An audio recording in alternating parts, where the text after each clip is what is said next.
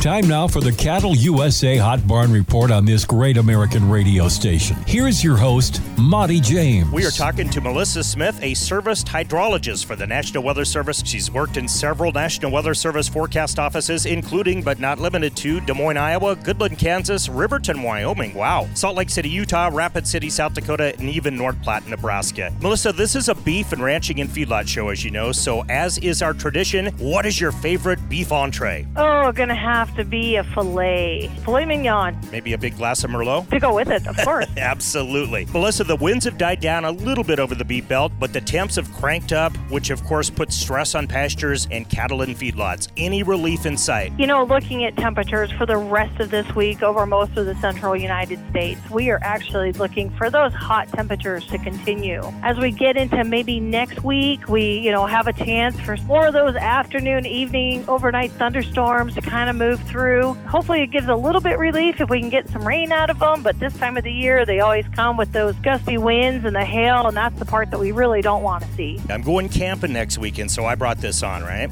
Melissa, we urge listeners to utilize their local radio stations, but is there a resource through the National Weather Service where folks involved in agriculture can get, more detailed weather info? Here at the National Weather Service, we have 122 offices across the country, and we're all here 24/7. So 24 hours a day, 7 days a week. Folks can call us on the phone, they can email us, and they can even contact us through Facebook or Twitter and get any kind of local agricultural information that they would like. Right on. So derechos, did I get that right, are getting a lot of airplay right now, pun intended. Have they always been a thing? And if so, why have we never really heard of them till recently? So all a derecho is like a widespread, long-lived, severe storm. And it usually moves across the central portions of the country. Right. And we typically get about one a year across the United States. Nowadays, we have more people that have moved in to the central U.S., and we just have more people out there reporting this information. And obviously, weather is your passion. Melissa, what is the most memorable weather event you've ever witnessed personally? I think personally, it would have to be the floods in Iowa back in 1993. There was just so much water everywhere.